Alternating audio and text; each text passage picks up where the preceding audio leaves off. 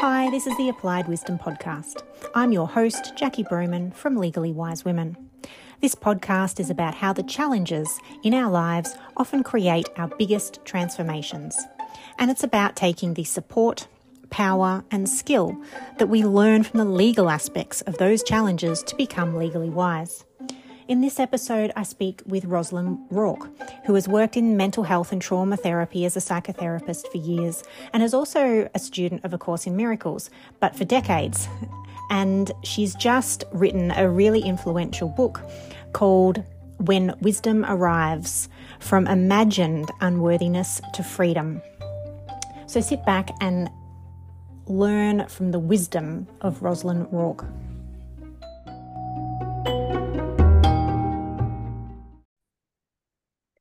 Welcome to the podcast, Rosalyn. How are you?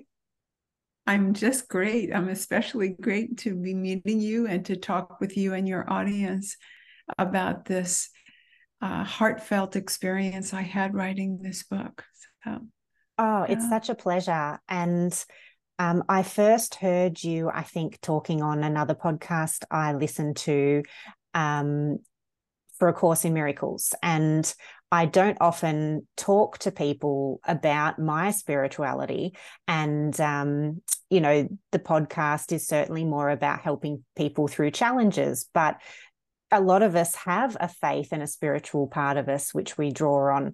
And yet you're also a student of A Course in Miracles, I understand. And the book that you have written, I was just saying, comes from such a psychological point of view that anyone could pick it up from any walk of life and not find any of the spiritual stuff hard. Yeah. And that's when you said that, I knew that we had to start recording, because this is the juice.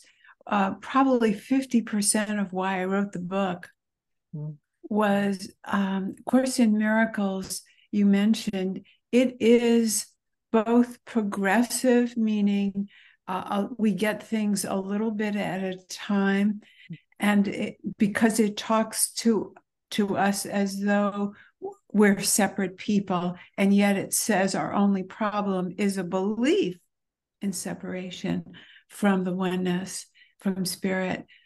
But non-duality, which I got exposed to in 1995, but didn't really understand until my daughter passed away.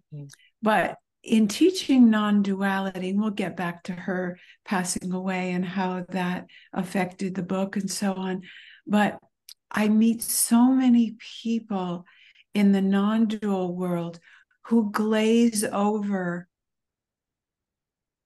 It's almost as though there's a hypnosis that they can't understand something that's not two, meaning you and spirit are not two, you and God, you and the universe, you and the ultimate, you and nature, you and life. It's almost as though people can't conceive of it. And the typical words seem to be a jargon that leave people further and further away. And the Course in Miracles as well, you have to be a committed person to translate. It's almost as though it's written in Japanese, because the words mean different things from their typical Christian meaning. And so it's only a smaller and smaller segment of people that can get the gifts. And you don't need to participate in jargon or be in the path or sign up to be able to receive the gifts. And that's why I wrote the book purposely with no jargon. There isn't a spiritual word in the book. And yet the psychological experience, you got it completely, of suffering, of feeling like you're not good enough, is the spiritual wound. Even if we don't name it that, your spirit is hurting, right? I mean, and most people are taught unworthiness inadvertently by the culture, because we're taught to do better, try harder, fix ourselves, as though we wouldn't ordinarily, out of the passion for life, do these things. and there actually is nothing wrong with us. And the little girl finds her what she calls okayness, which is something that we can all relate to, right? Oh, so much so, so much. And the tug of war was what I related to so much. The looping of the thought, which creates this tug of war that we just can't let go of. And yet we're creating our own suffering by tugging on this thing which we could just let go. Mm-hmm.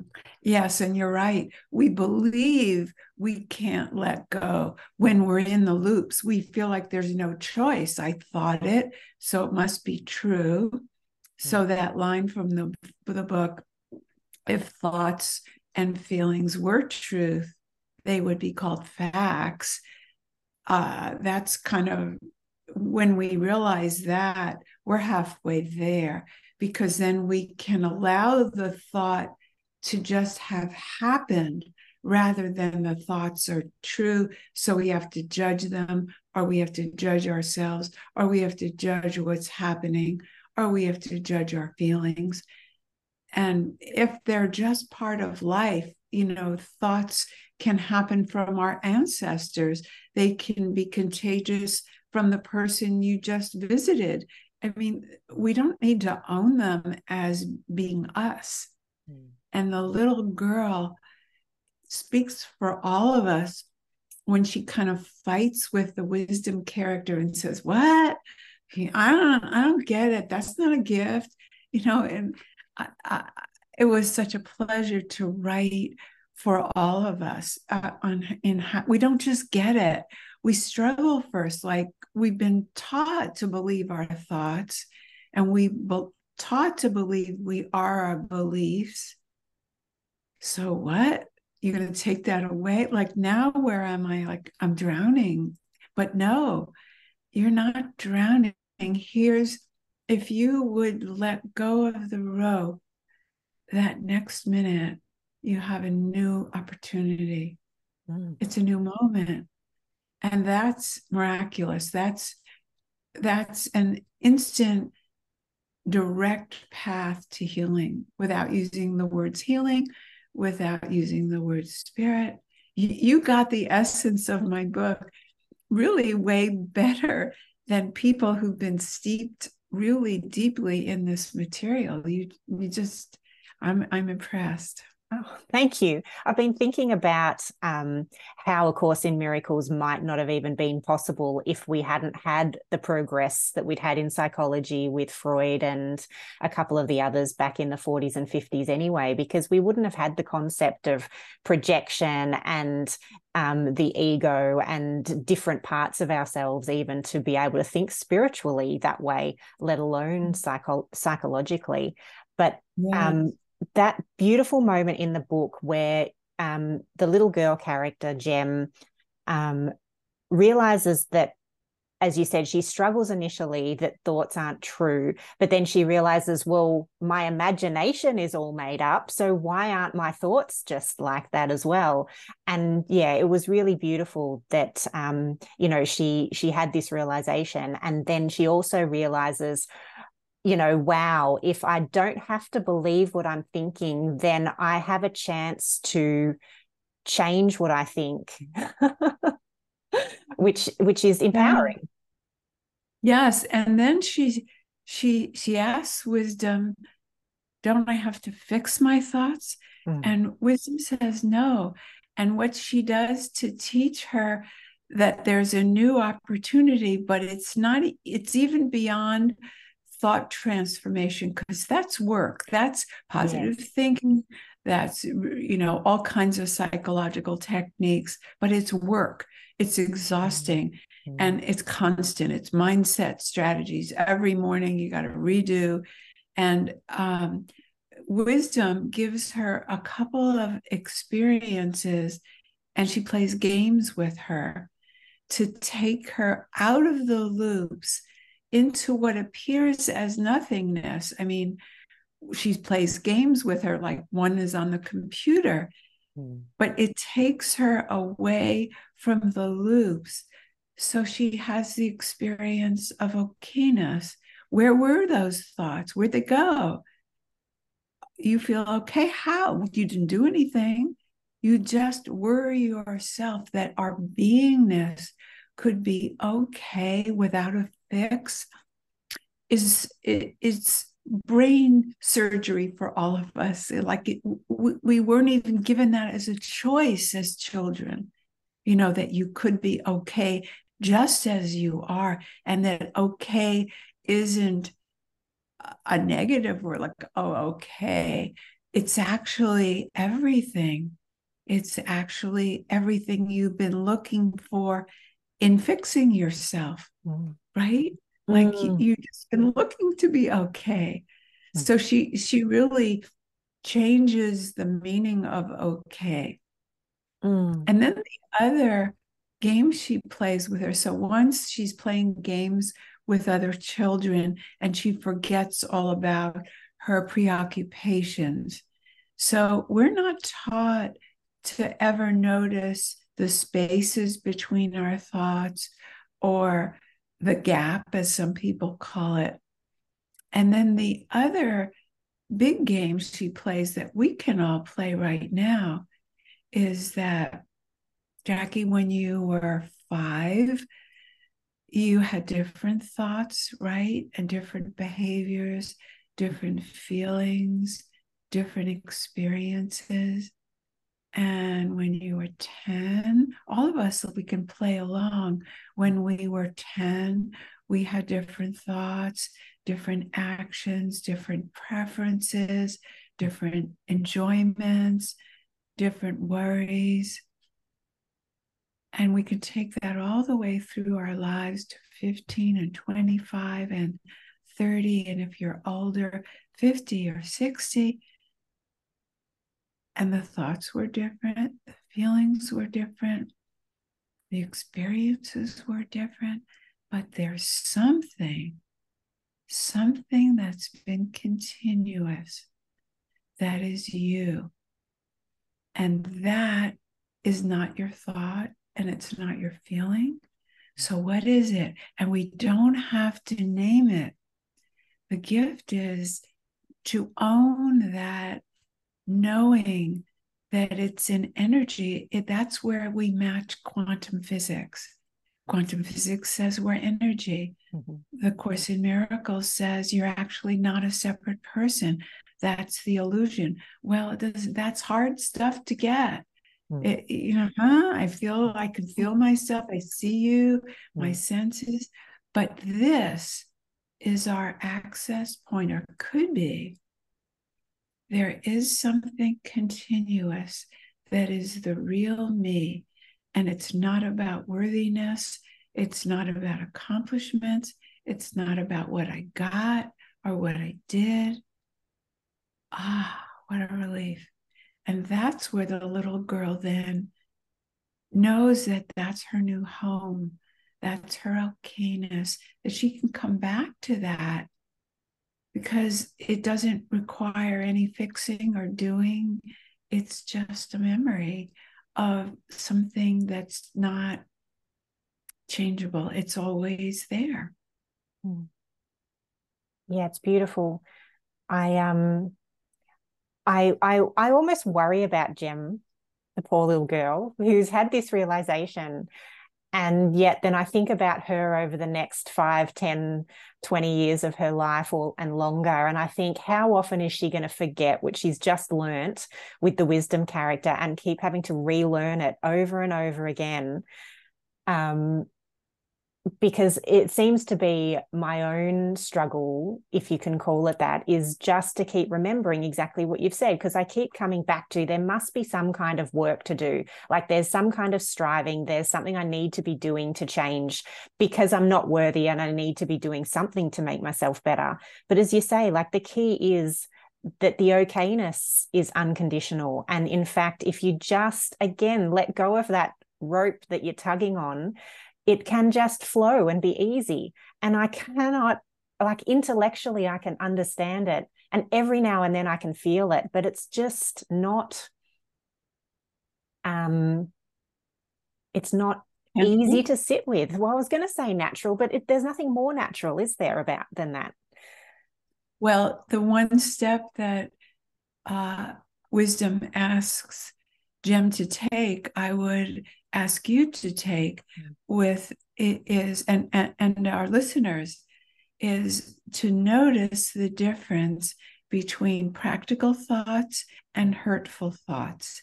And if you were really clear that this fixing idea of yourself is a conditioned belief and it's hurtful, if you get really clear, so that's what Jem had to do. That's the only work. And that really might be the only work. It fits with the Course in the sense that the Course says there's only one problem, and that's the belief in separation. When you think you need to fix yourself, that is the most profound belief in separation. And when we go to that exercise and that memory, so maybe even keeping that illustration of that page where the illustrator shows all the different stages. It's a gorgeous illustration, isn't it? Where he signifies the playing with the play kitchen at one stage, and another stage, Jem is riding a bike. And if we're willing, using a Course word, if we're willing to just notice, is that hurtful or not? Take your most painful experience. For me, it was my daughter dying.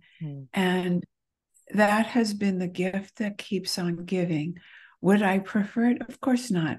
But I don't go to would I prefer it. That would be a hurtful thought. But going to that profound suffering, when I have a choice, so I have a choice always in reminiscing. Now, there are people who believe that memories are valuable in grief. They will say, oh, you have your memories. It's not been my experience that memories are helpful. Yes, I feel that way. And in grief, we have a distorted belief sometimes that hurting is a good thing, that means we love the person and we deserve to hurt if we love them. And so we're ready to hurt. But if you throw all that out, that makes no sense. It's been just taught from one generation to the other. How does it serve the honor of the other person who passed that you're suffering? Like, that makes no sense. So every time I consider, because I get the thoughts don't hurt. It's your belief in them. It's the power you give them when you add on. So when I consider going back to what did we do Thanksgiving in 2018, that was the best trip of our lives, the last trip with Melissa, that could, if I didn't understand, that could sound like a neutral thought.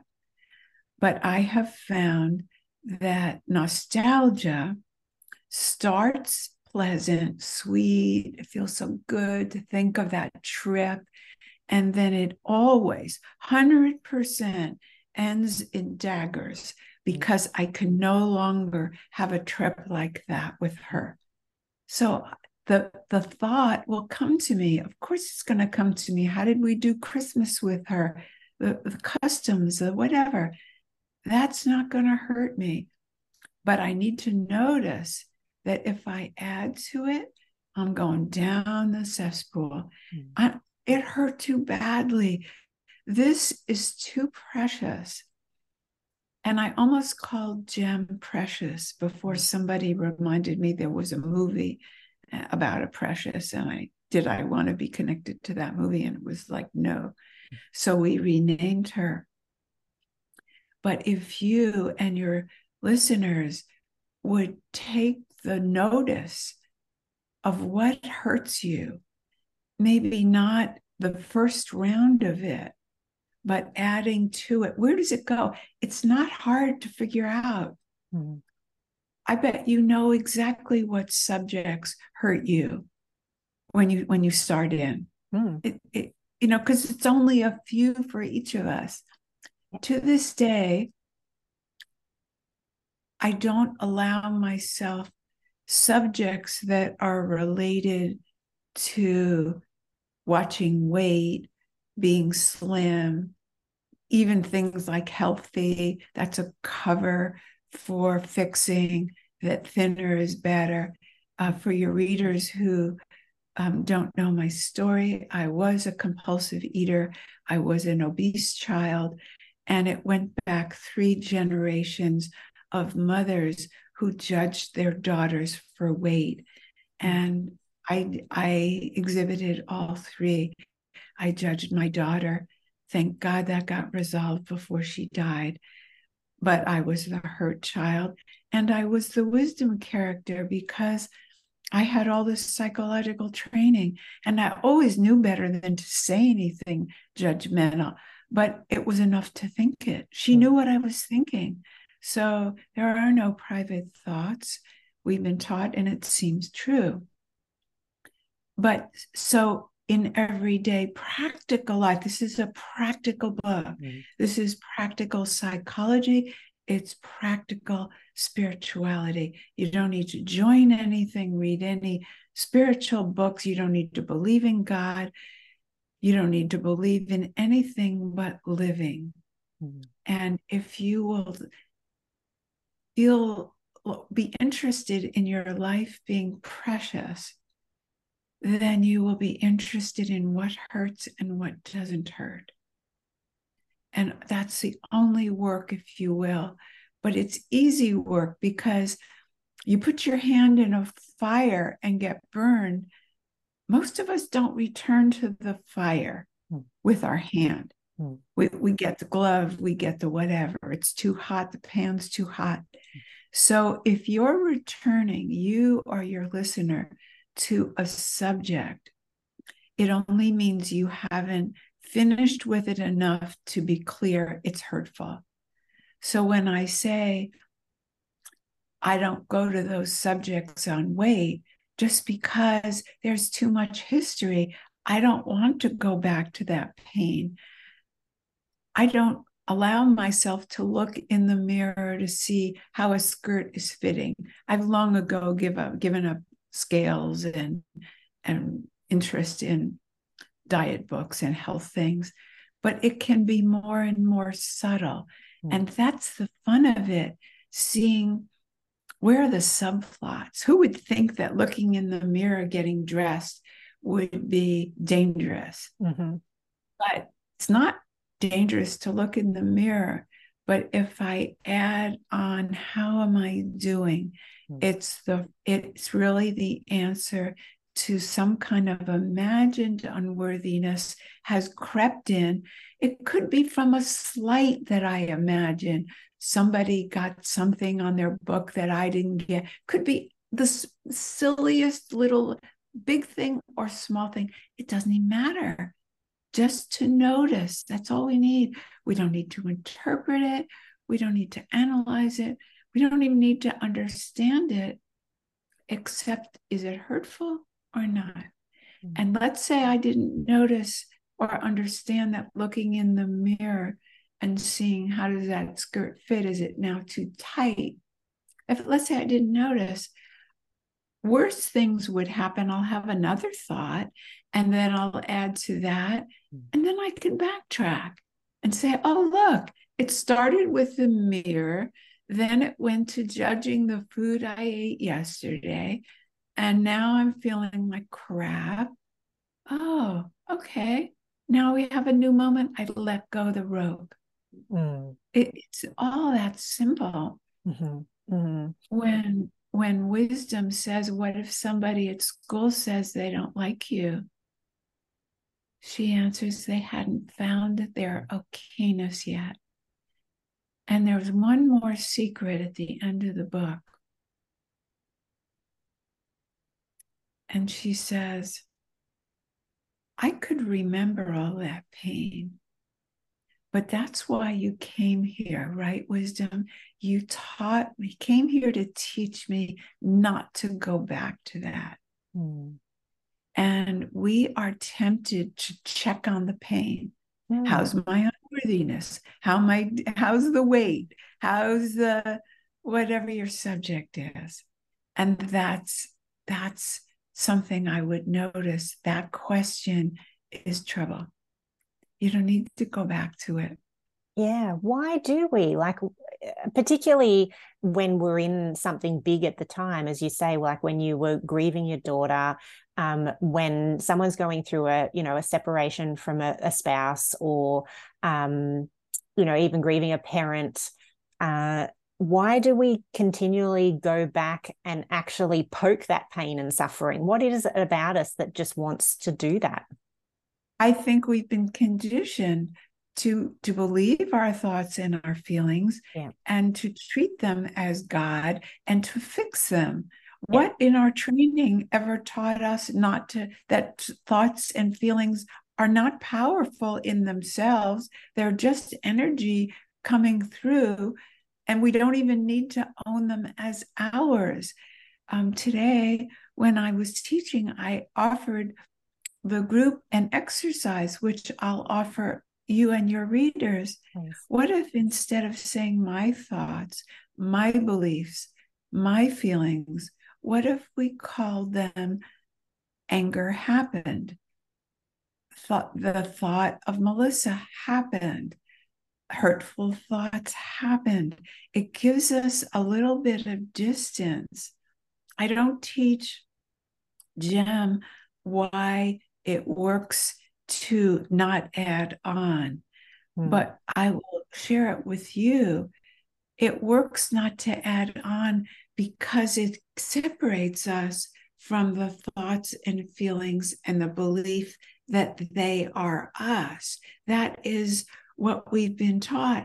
Change your attitude. We hear that message. Yeah. Change your thoughts, make them positive. You're so negative. We hear these things, and we've all been taught to fix ourselves. So why wouldn't we go back and be good students of our teaching? We all had different parenting, but I would venture to say none of us have been taught that thoughts and feelings are nothing unless we empower them with the next.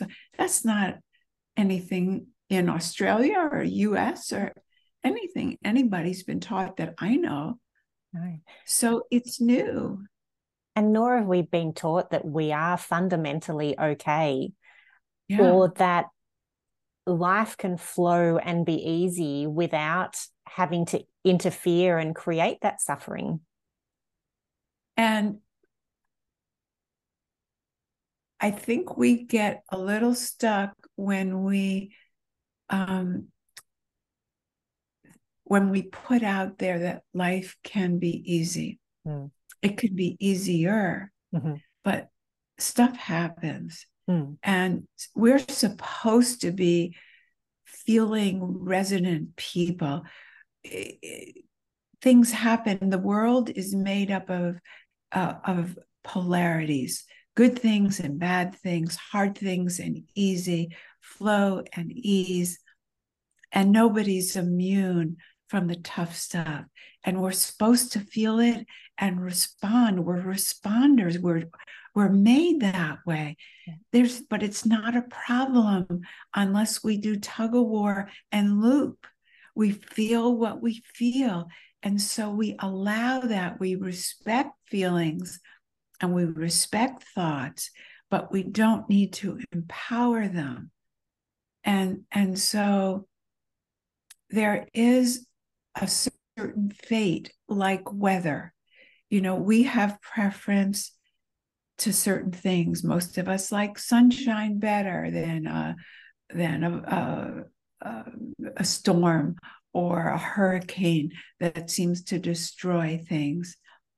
But they're all part of the weather, and we can't have all sunshine. It's just not possible. What's hurtful is believing we caused the what we call the bad stuff. So notice what we're considering, we're judging as the bad stuff. It's just stuff. It's our interpretation and the story we make up about what happened, whether it's cancer or your husband walking out on you or your wife doing drugs or you have no money or you've been a woman that has not been taught empowerment and so she's in an abusive relationship. It doesn't matter the subject. What is the story you're telling about the subject? A woman was going into a fusion back surgery. And I know all the room wanted me to pray for a good outcome. They said, in your own words, could you say something about my surgery? And what I wanted to bless her with was the ability to be with what is without the tug of war. Because no matter the outcome, it's going to be easier if she doesn't fight. So let's talk about the stages of grief: denial, anger, bargaining, depression, acceptance. Acceptance doesn't come from those other stages. The other stages are a tug of war with what happened. Let's take that in. Depression, if I'd have said this, why did it happen to me? Bad things always happen to me. What did I do? If only. Those are some of the thoughts. Bargaining, well, if I'd only, or if they'd only, or if she'd only, or if, right, or if I did this, could you make it easier? Or just some kind of struggle. And anger, why did this happen? It shouldn't have happened. And you can add to the stories. It's all the things that happened to me that made me do it, whatever the story. But it's a fight with what is. There was a philosopher, I don't even know if I believe in all of his words. I haven't studied him, but Nietzsche is famous. And he said, falling in love with your fate. And that sounds, all of us want to believe everything's free choice. But if you had a daughter that died and it's your second surgery to fuse your back, you start to believe in things that are not of your control. And I noticed in your podcast, you bring that up to your other hosts who promote free choice and make it happen and manifestation. I think there's a lot of ego in that. Falling in love with your fate is openness, it's humbleness, it's surrender. But it's not surrender as two, like you and me or you and God. It's the oneness of what happened. And then there's a new moment. There's a new moment if I don't fight with Melissa died. My life is bigger. It's exciting. Does that mean I don't wish she didn't die? I don't go to that kind of wish. It would be hurtful. But I still feel that taboo that I need to show you I suffer. And then you'll think I'm a good mother. That's crazy. That's crazy. That's insane. So we all have to look at our conditioning and stand up. We don't have to, but it's our vehicle for freedom to say, what have I been taught? Not why do we do this? Because you'll never get enough answers to why, but just that you've been taught to fix your mind, fix yourself, and that's insanity. And we teach it to the next generation, but we can stop. And when another woman, particularly women, says something hurtful about their bodies, instead of joining, we could say, ouch. We don't need to teach them, that's, we could take a stand or do something to put a marker in there. I really feel that changed things when I had that moment and said, I'm not going to stand for this. There was that moment when I was shaken and I knew that I was okay. I hadn't written the book yet. I knew I was okay. And the next thought was, can I admit that to anyone? And it was like, I have to. I don't know how I'll do it. I don't know what it looks like, but I refuse to stand up for more hurting is honors, Melissa. I can't. I don't know how. I won't. And I think we all have opportunities with all of our beliefs. They don't need to be as big as a death. They could be on any subject to take our stand. And we don't need to preach. We don't need to give talks. We don't need to write a book. But we do need to take that stand for that realization. You use the right word. Realization is more than an insight. Insight can be at the mind. Oh, look, I'm joining a hurtful thought. That can be an insight. I see myself, but I'm doing it anyway. But a realization is, ouch, I'm not putting my hand back on that stove without a glove. That's a realization that would stay with you. I think it's going to stay with Jem because her hurt went back generations like mine did. And she's so done with people acting like they have to lose weight when it's the Nazis in the street. That's the problem. Those woke her up to her mother, to herself, and to taking a stand. That little girl took a bigger stand than most of us. Like, I'm not going to do that with my children. I'm not. It hurts too much. I think it takes to making that connection between thoughts and feelings that hurt and that were not the thoughts and feelings. They are happening. They are energy that's passing through us, just like what quantum physics says we are. So it's not as way out there anymore to say those things. Science is backing us up, not our parenting. It hasn't gotten to the everyday person. But if it's gotten to you, the reader, then maybe you're the messenger. Your podcast host, Jackie, has gotten the book deeper than people that have been with me for 3 years. Because I had someone say, I want to give this to my daughter, but I want to, what did she say? I'm afraid she'll think it's too immature. Well, she didn't know how to say how the book helped her in my teachings, right? She didn't know how to say what you said. And so, we don't need to be on the meditation cushion for hours to get this. That's all been taught to us. We need a longer spiritual practice or a better spiritual practice or more time in meditation. Nothing needs to change. Except hurting ourselves some more with our minds. Well, Rosalyn, you are my wisdom character in my story. So I wanted to thank you and acknowledge that. It's certainly deepened my learnings and certainly just so much clarity in the simplicity.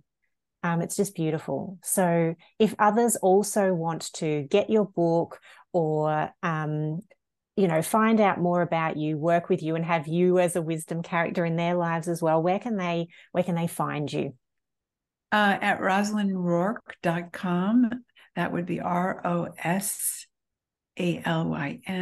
Rourke, ROURKE.com. And the book, When Wisdom Arrives from Imagined Unworthiness to Freedom, is available at Amazon or any of your bookstores. Yes. Yeah, thank you. Wonderful. Thank you so much. I love being with you anytime.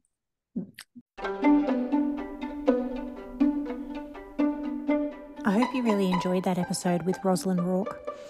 It sounded a little bit like a counselling or coaching session for me, I know, because I learned so much from her. So here are some takeaways from me.